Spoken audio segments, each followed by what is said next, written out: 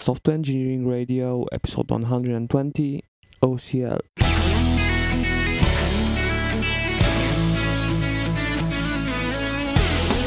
This is Software Engineering Radio, the podcast for professional developers on the web at se-radio.net.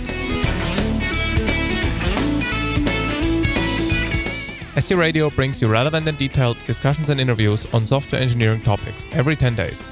Thanks to our audience and the partners listed on our website for support.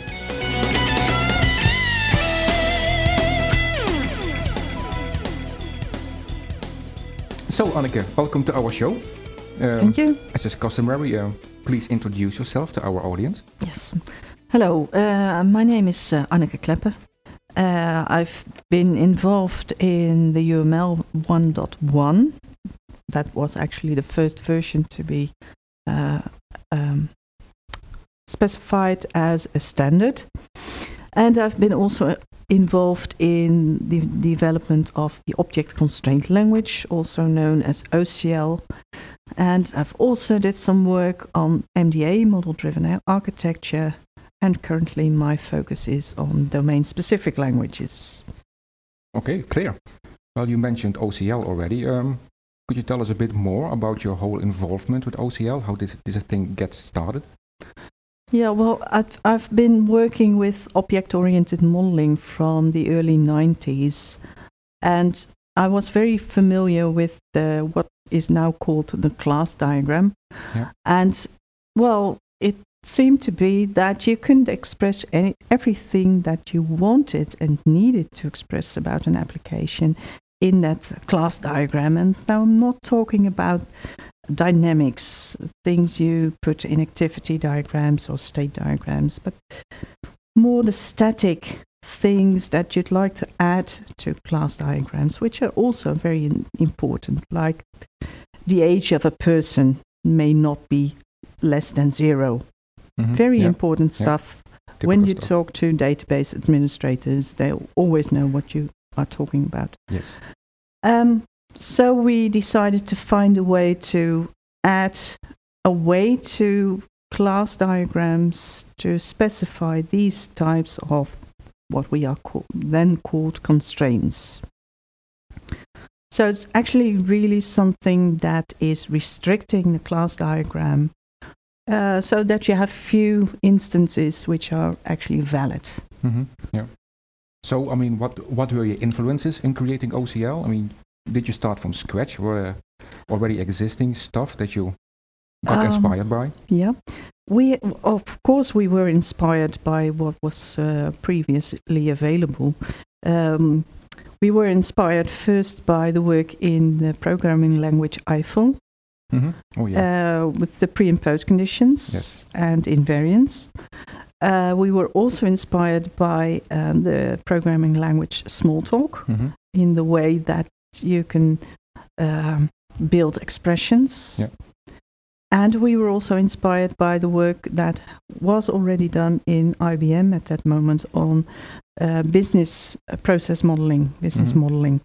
And in IBM at the time, people thought it was very important that business people should be able to express these types of constraints in the way that they really meant them, in the language that these business people use. Yeah.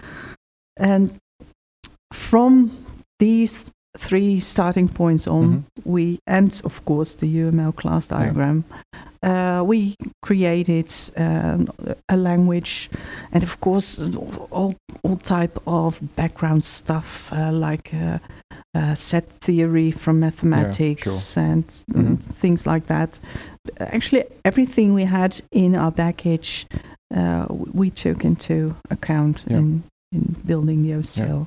And I keep referring to we because I did not do that alone, but I did that with my colleague Jos Warmer, of course. Yes, yeah. You mentioned the IBM initiative that was targeted at enabling business people to come up with the constraints. Was this a target for you as well when you started out together with Jos working on OCL? No, not really. this has been a dream in IT for so many years, Yes. for 40 years or so, to have the business people express what the application should do. Yeah. And I really don't believe in that. We will never be there. But we do need simpler ways to express these type of things, because the business people require more and more complex things to be expressed. Yeah.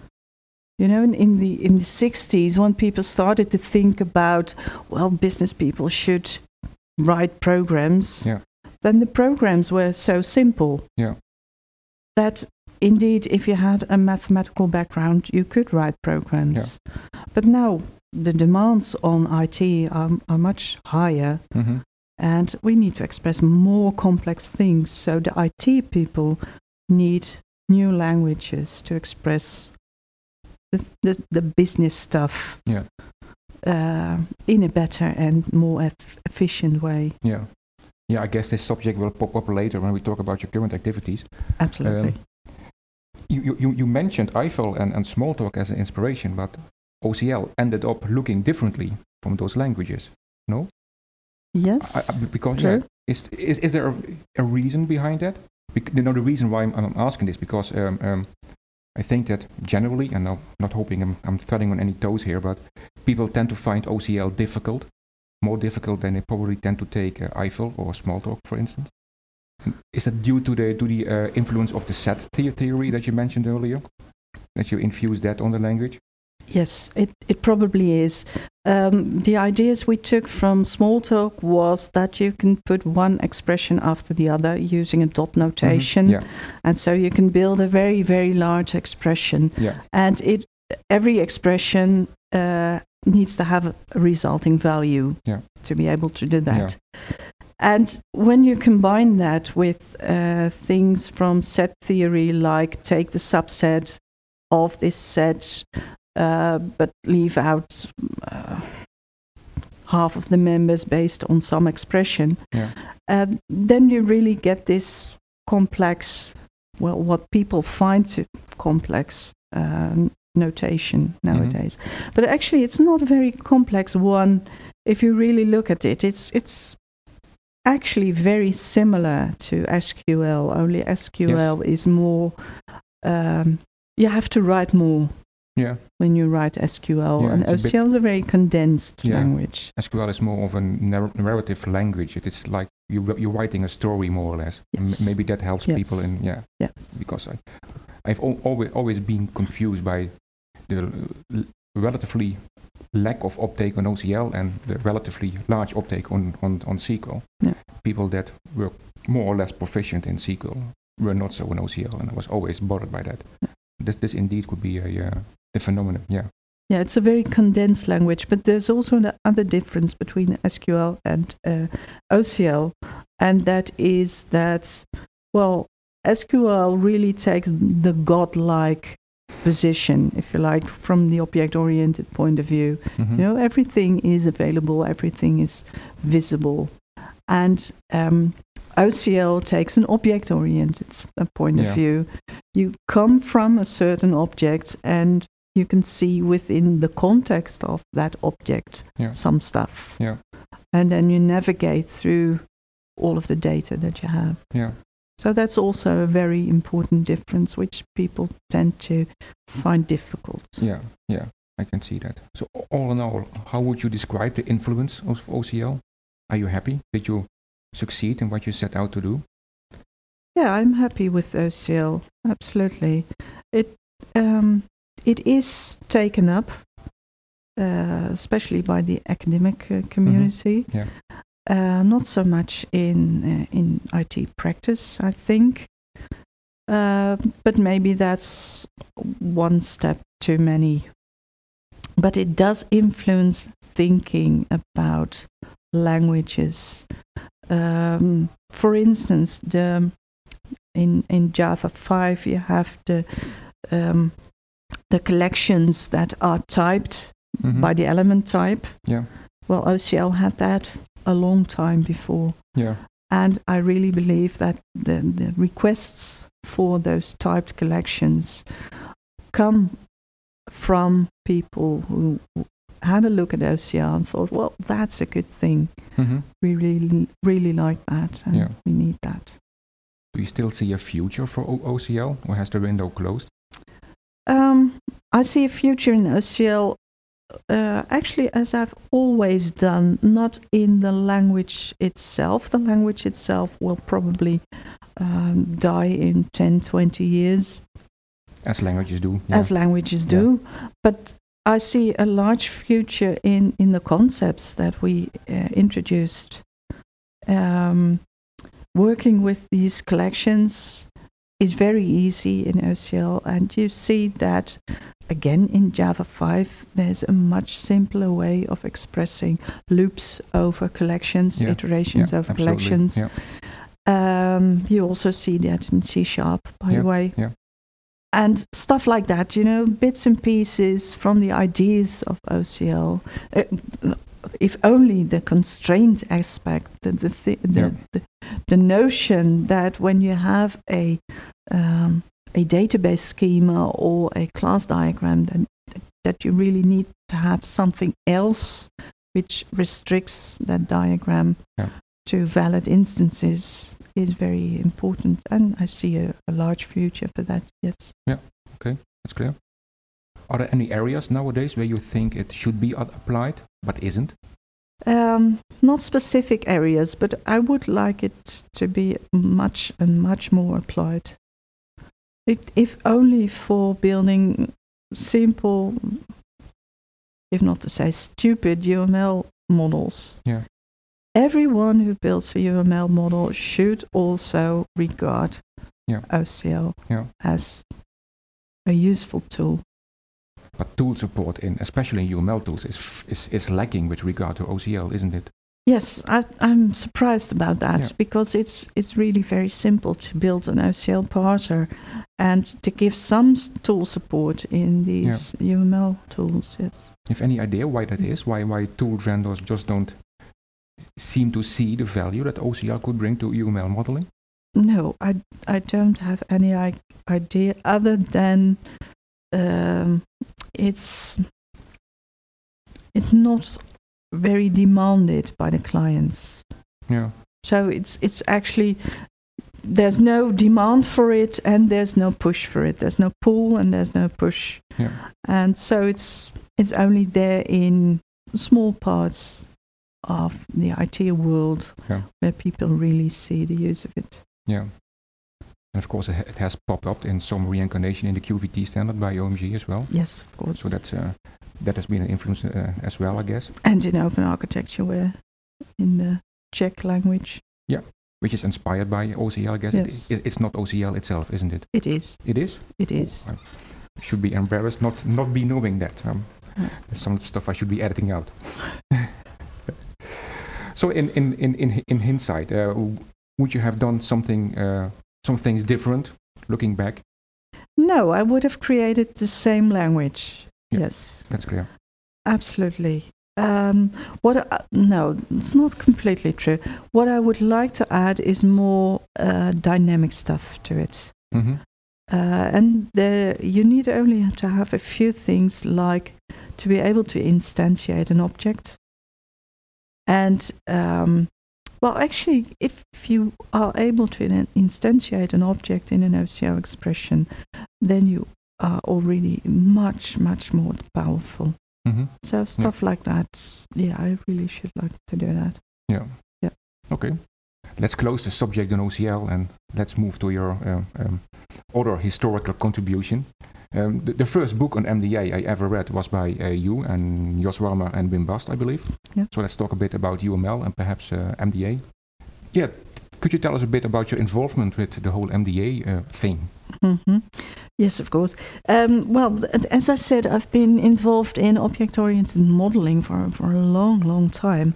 But object-oriented modeling doesn't bring you an application. Yeah. You need to do something by hand. And I've seen so many programmers and UML modelers struggling to do that. That already in very early stages of my career, I thought, well, you should do this differently. Mm-hmm. You should really automate the transition from model to code. And with the MDA, this possibility became a reality. Mm-hmm. And I've seen that before, already in the early 90s. I've seen that done, but only for very small niche domains. Mm-hmm. Yeah. And with the start of MDA, it appeared to be possible for not only these niche domains, but for a very large group of applications. Yeah. And that's why I became so actively involved in model-driven development. Were you actually involved with the whole OMG definition of MDA, or were you just writing the book? No, I was just writing the book. Yeah. But of course, through my context with the OMG, I did have their information. Yeah. And some insights Yeah. on how they looked at it. But of course, I didn't always agree with them. I actually don't like the distinction of the PIM versus PSM Yes. model. Yeah, that's my favorite pet hate as well. Yeah. I mean, if you want to spend numerous time-wasting discussions, let's discuss the whole independent and dependent stuff in that whole pattern. Yeah. But of course, everything is dependent upon something. Yes. So actually, the question is what is a platform? Yeah. And I don't think the OMG has clearly defined the notion of platform. Yeah. You also wrote a book about UML, I believe. Yeah, a Dutch one. Dutch one. So were you also involved in the UML definition by OMG? In the very first stages, UML was created first by Grady Butch and Jim Rumbaugh at Rational. Yeah. Ivan Jacobson didn't join them, but later on. So that was version 1.0, and actually version 1.1 was the first to be standardized. And I did some work on that. Mm-hmm. I wasn't in the core team, but I had some influence, I hope. At least my name is on it. So yeah, that's a good thing itself, I guess. So how would you characterize the impact of MDA, being a person who has been involved with MDA from the fairly beginnings? The impact of MDA is that now not only a few people know that you can generate code from a model, but actually a large amount of people from the whole of IT industry is aware of that. And I don't see that a large amount of people are really doing it. Yeah, still not. Yeah. Not yet. But they are aware of its possibility, and they are not as reluctant to experiment with it as they were 20 or 15 or 20 years ago. Yeah. And that's the good thing, I think, about that's a good thing about MDA. Yeah. So it raised the awareness of the whole concept and the whole ideas you just mentioned. Absolutely. Yeah, I can see that. Yes. And I've always said, well, it's a matter of generations. You know, it takes 20 years before MDA really gets into the grain of the complete IT industry. But I think we are well on our track. Yes. So that's a positive note. Absolutely. Okay, yes. super. Because are there also things that you think that should have been handled differently in the whole MDA creation? Yes, I think the expectations were too high too early. Yeah. And that's actually what I mean by saying, well, it takes a generation before this technology really is ingrained in the whole of the IT industry.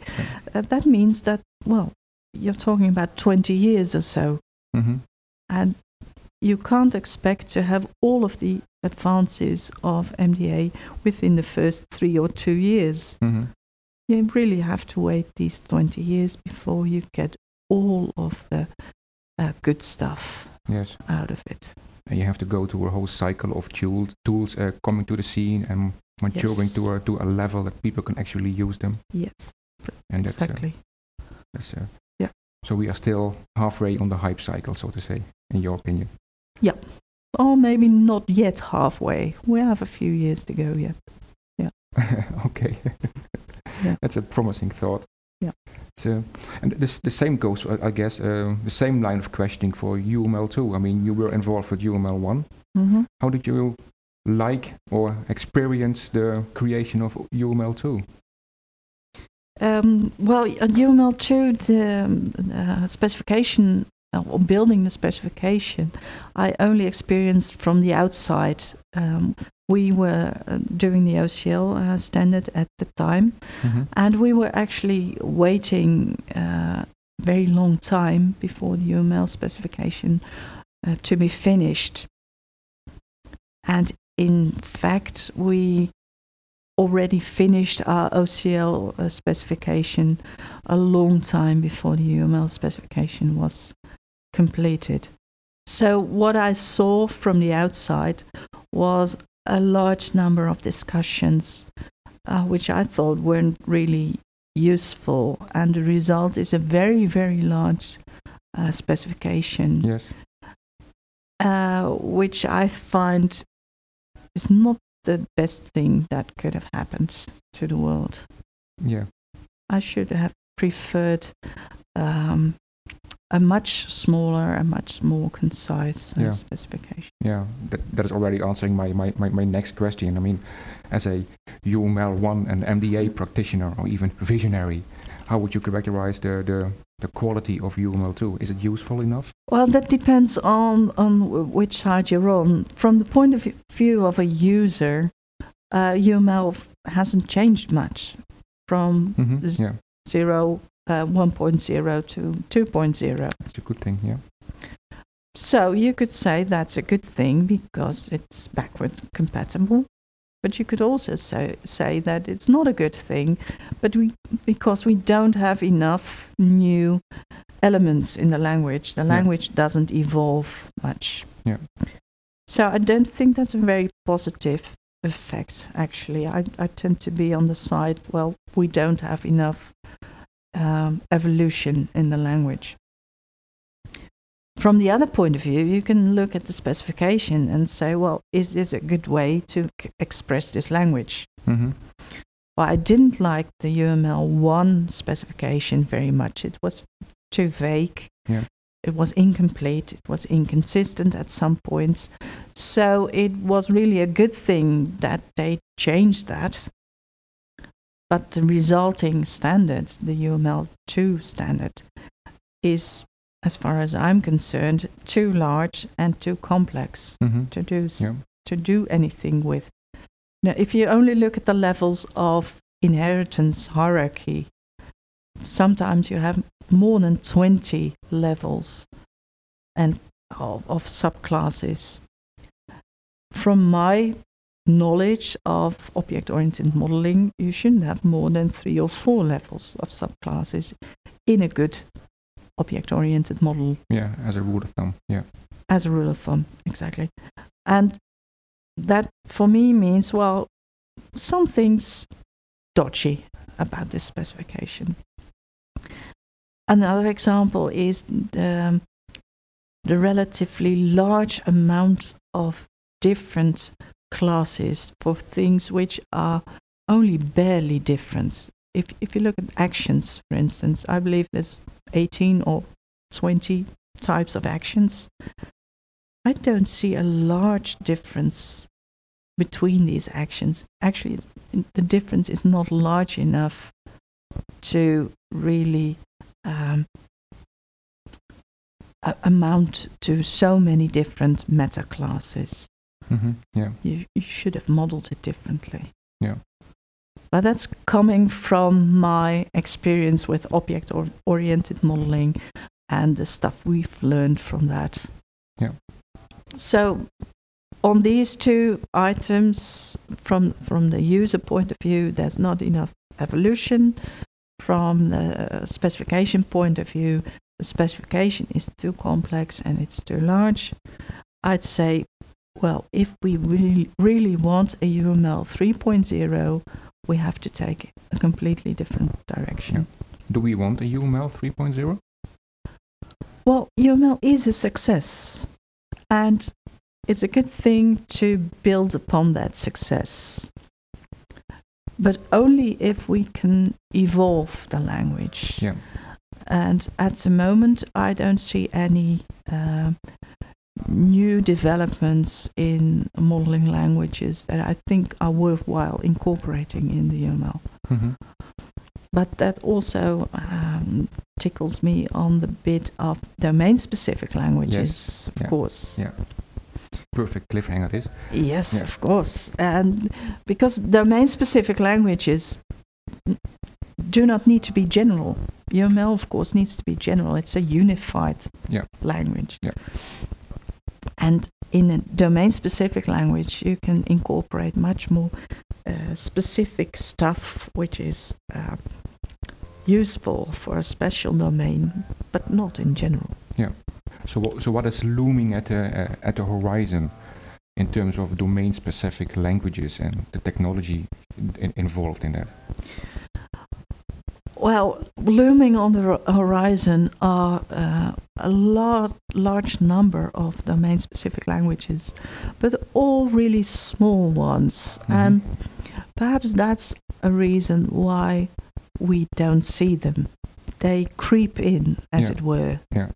Because there are already a large number of domain-specific languages. But they're small ones, they're used in one company or in a small domain. And they don't get worldwide attention like the UML. Yeah. So that is what is... It is already over the horizon. It's coming. Yeah. It's actually, we can actually see the horde coming. Yes, yeah. Absolutely. Stampede. Yeah, it's like a stampede of small domain-specific languages. And the reason why we don't recognize them is because each of them is so very small. It's a stampede of ants. Yeah, stampede of ants, yeah. But of course, it's kind of the essence of the whole thing, that they are kind of small, that they are very specific to a domain, or even a company's interpretation of a domain, right? Yes, right. So that that's true. Would that nullify the need for a universal modeling language or a unified modeling language, in your opinion? No, I don't think so. Because I think there are commonalities in every industry, in every IT domain. Yeah. And we need some way to express these as well. And programming languages are, of course, a good means to do that, but they are a bit too low level. Mm-hmm. Yeah, absolutely. So I really think that UML and domain-specific languages can live next to each other. Okay. Really didn't think about that scenario. But of course, that would mean that there would be a universal mechanism of actually communicating between language and language instances, right? The promise of MOF, for instance? No, it's actually a misconception that MOF or EMF can help you there. MOF and EMF and any meta language is only capable of expressing the specification of a language, but it's not capable of expressing how languages communicate with each other. Or actually, I should be more precise with that, because it's not how languages communicate. Languages do not communicate. It's the programs and the models, or as I call them, the programs of a language that have relationships with programs in another language. And to be capable of having these relationships, you should build your domain-specific languages in a very specific way. And currently there are no explicit concepts in the meta languages, in MOF and EMF that is, to express these interrelationships between programs. So what do we, you talked about it a bit, but what concrete technology is there that can be a role in this field if MOF and EMF aren't? That is something that we still need to invent. And of course, there is some history on this issue as well. because already in the 70s and 80s we were capable of linking in libraries in another language within programs in a specific language like C, for instance. And we can build on that. But nowadays we need not only include libraries, but we need to really relate to programs or programs in two languages. And we really need to have new technologies for that. In my upcoming book, I will explain some of the stuff that I've invented to do this. But I'm sure that there are many other ways to do it, and many of these will prove to be more effective in the years to come. Okay. You mentioned the terms already a few times, programs, described in your upcoming book. Can you tell us a bit about the book and what it is all about and when it will be released? The book is at the publisher at the moment. It will be released in about 4 months. And it's the title is Software Language Engineering. So it's really on what a software language is. And for me, a software language is any language that we use to create software with. Not natural languages, but any artificial language. So because they're artificial languages, really we need to explicitly specify them and explain them to people. And of course, any software language has an abstract syntax and a concrete syntax and semantics, like any language. And for a software language, these semantics could be either a code generator or a virtual machine. So that you can run these programs in this virtual environment. And actually my book is on that, how to explain, how to specify abstract syntax, because that's really the kernel stuff of a language. The abstract syntax is the most important thing. How to express concrete syntax in various forms, textual, graphical, or a combination of both. How to express the semantics of a language. What is semantics really? Because for many people this is a very strange word, semantics. And I also address the early stages of how you of the technology of how you can communicate between programs, how you can interrelate programs. And actually this interrelationship is something that you see all the time in programming languages. You have a UML model is just one large chunk. It's one large piece of, it's not code, it's a piece of model. But in the coding world, we've left this type of things a very long time ago.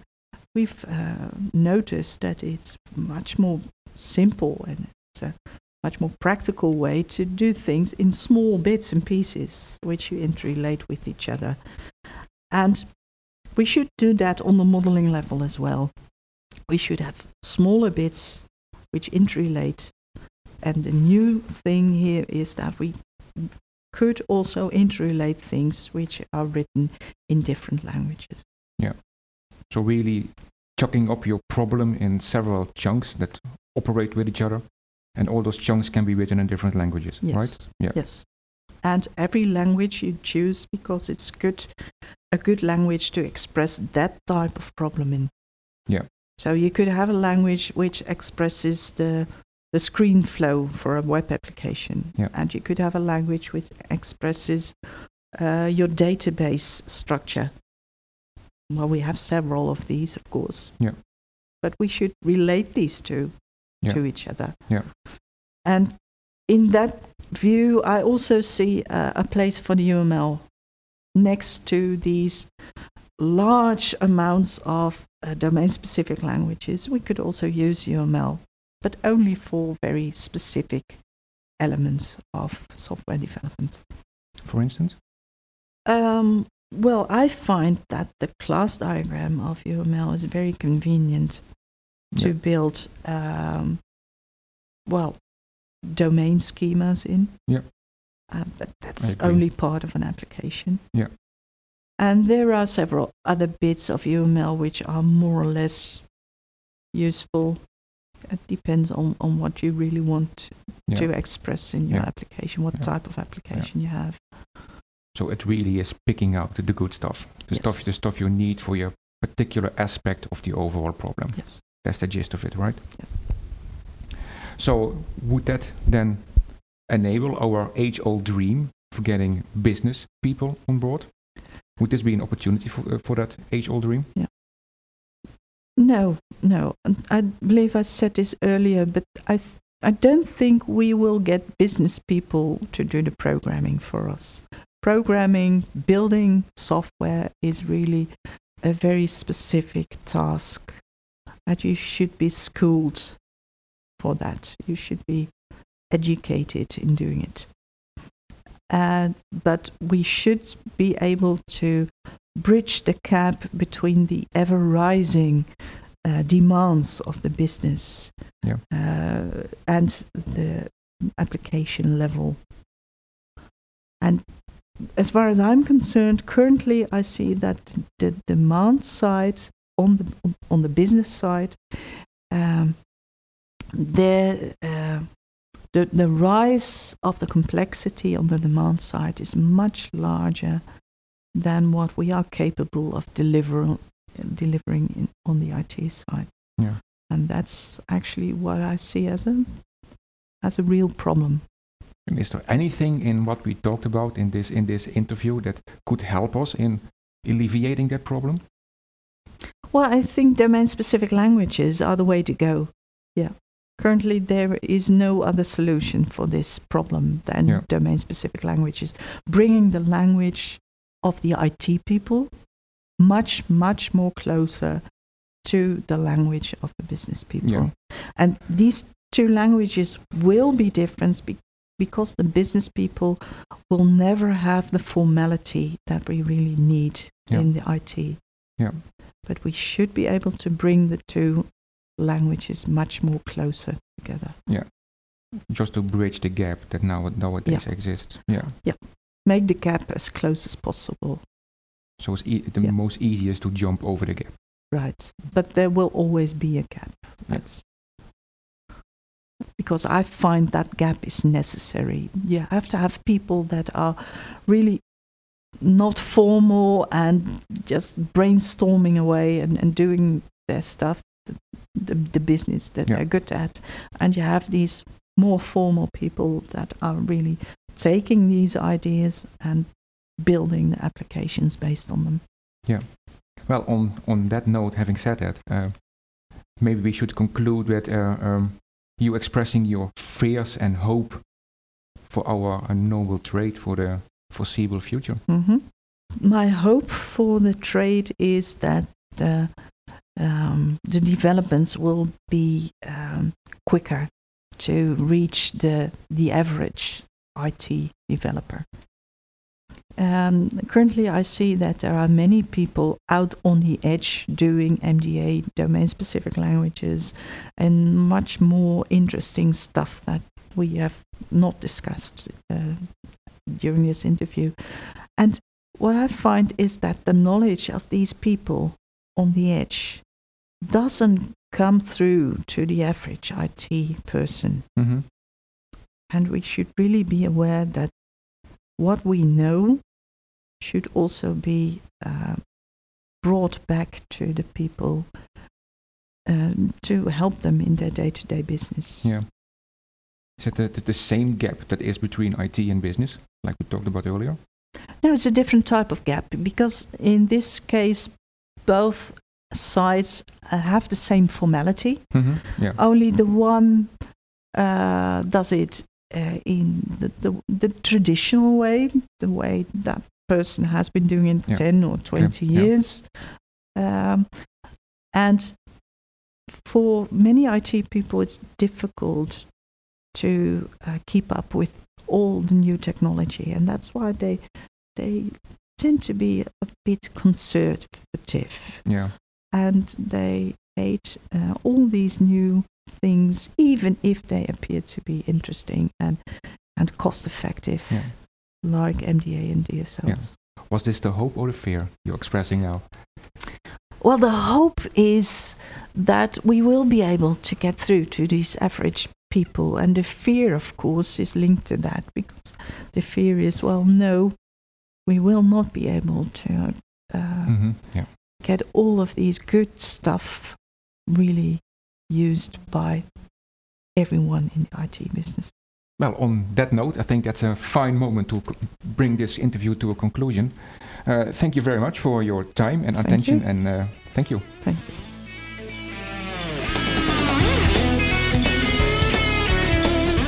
Thanks for downloading and listening to Software Engineering Radio. Software Engineering Radio is an educational program brought to you by Hillside Europe. If you want more information about the podcast and all the other episodes, visit our website at se-radio.net. If you want to support us, you can donate to the SE Radio team via the website, or you can advertise for SE Radio, for example by clicking on the Dig, Reddit, Delicious and /dot buttons. To contact the team, please send email to team@se-radio.net, or if it is specific to an episode, please use the comments facility on the website so other people can react to your comments. This episode of SE Radio, as well as all other episodes, are licensed under a Creative Commons 2.5 license. Please see the website for details. Thanks to Charlie Crow and the PodSafe Music Network for the music used in this show. The song is called Vegas Hard Rock Shuffle.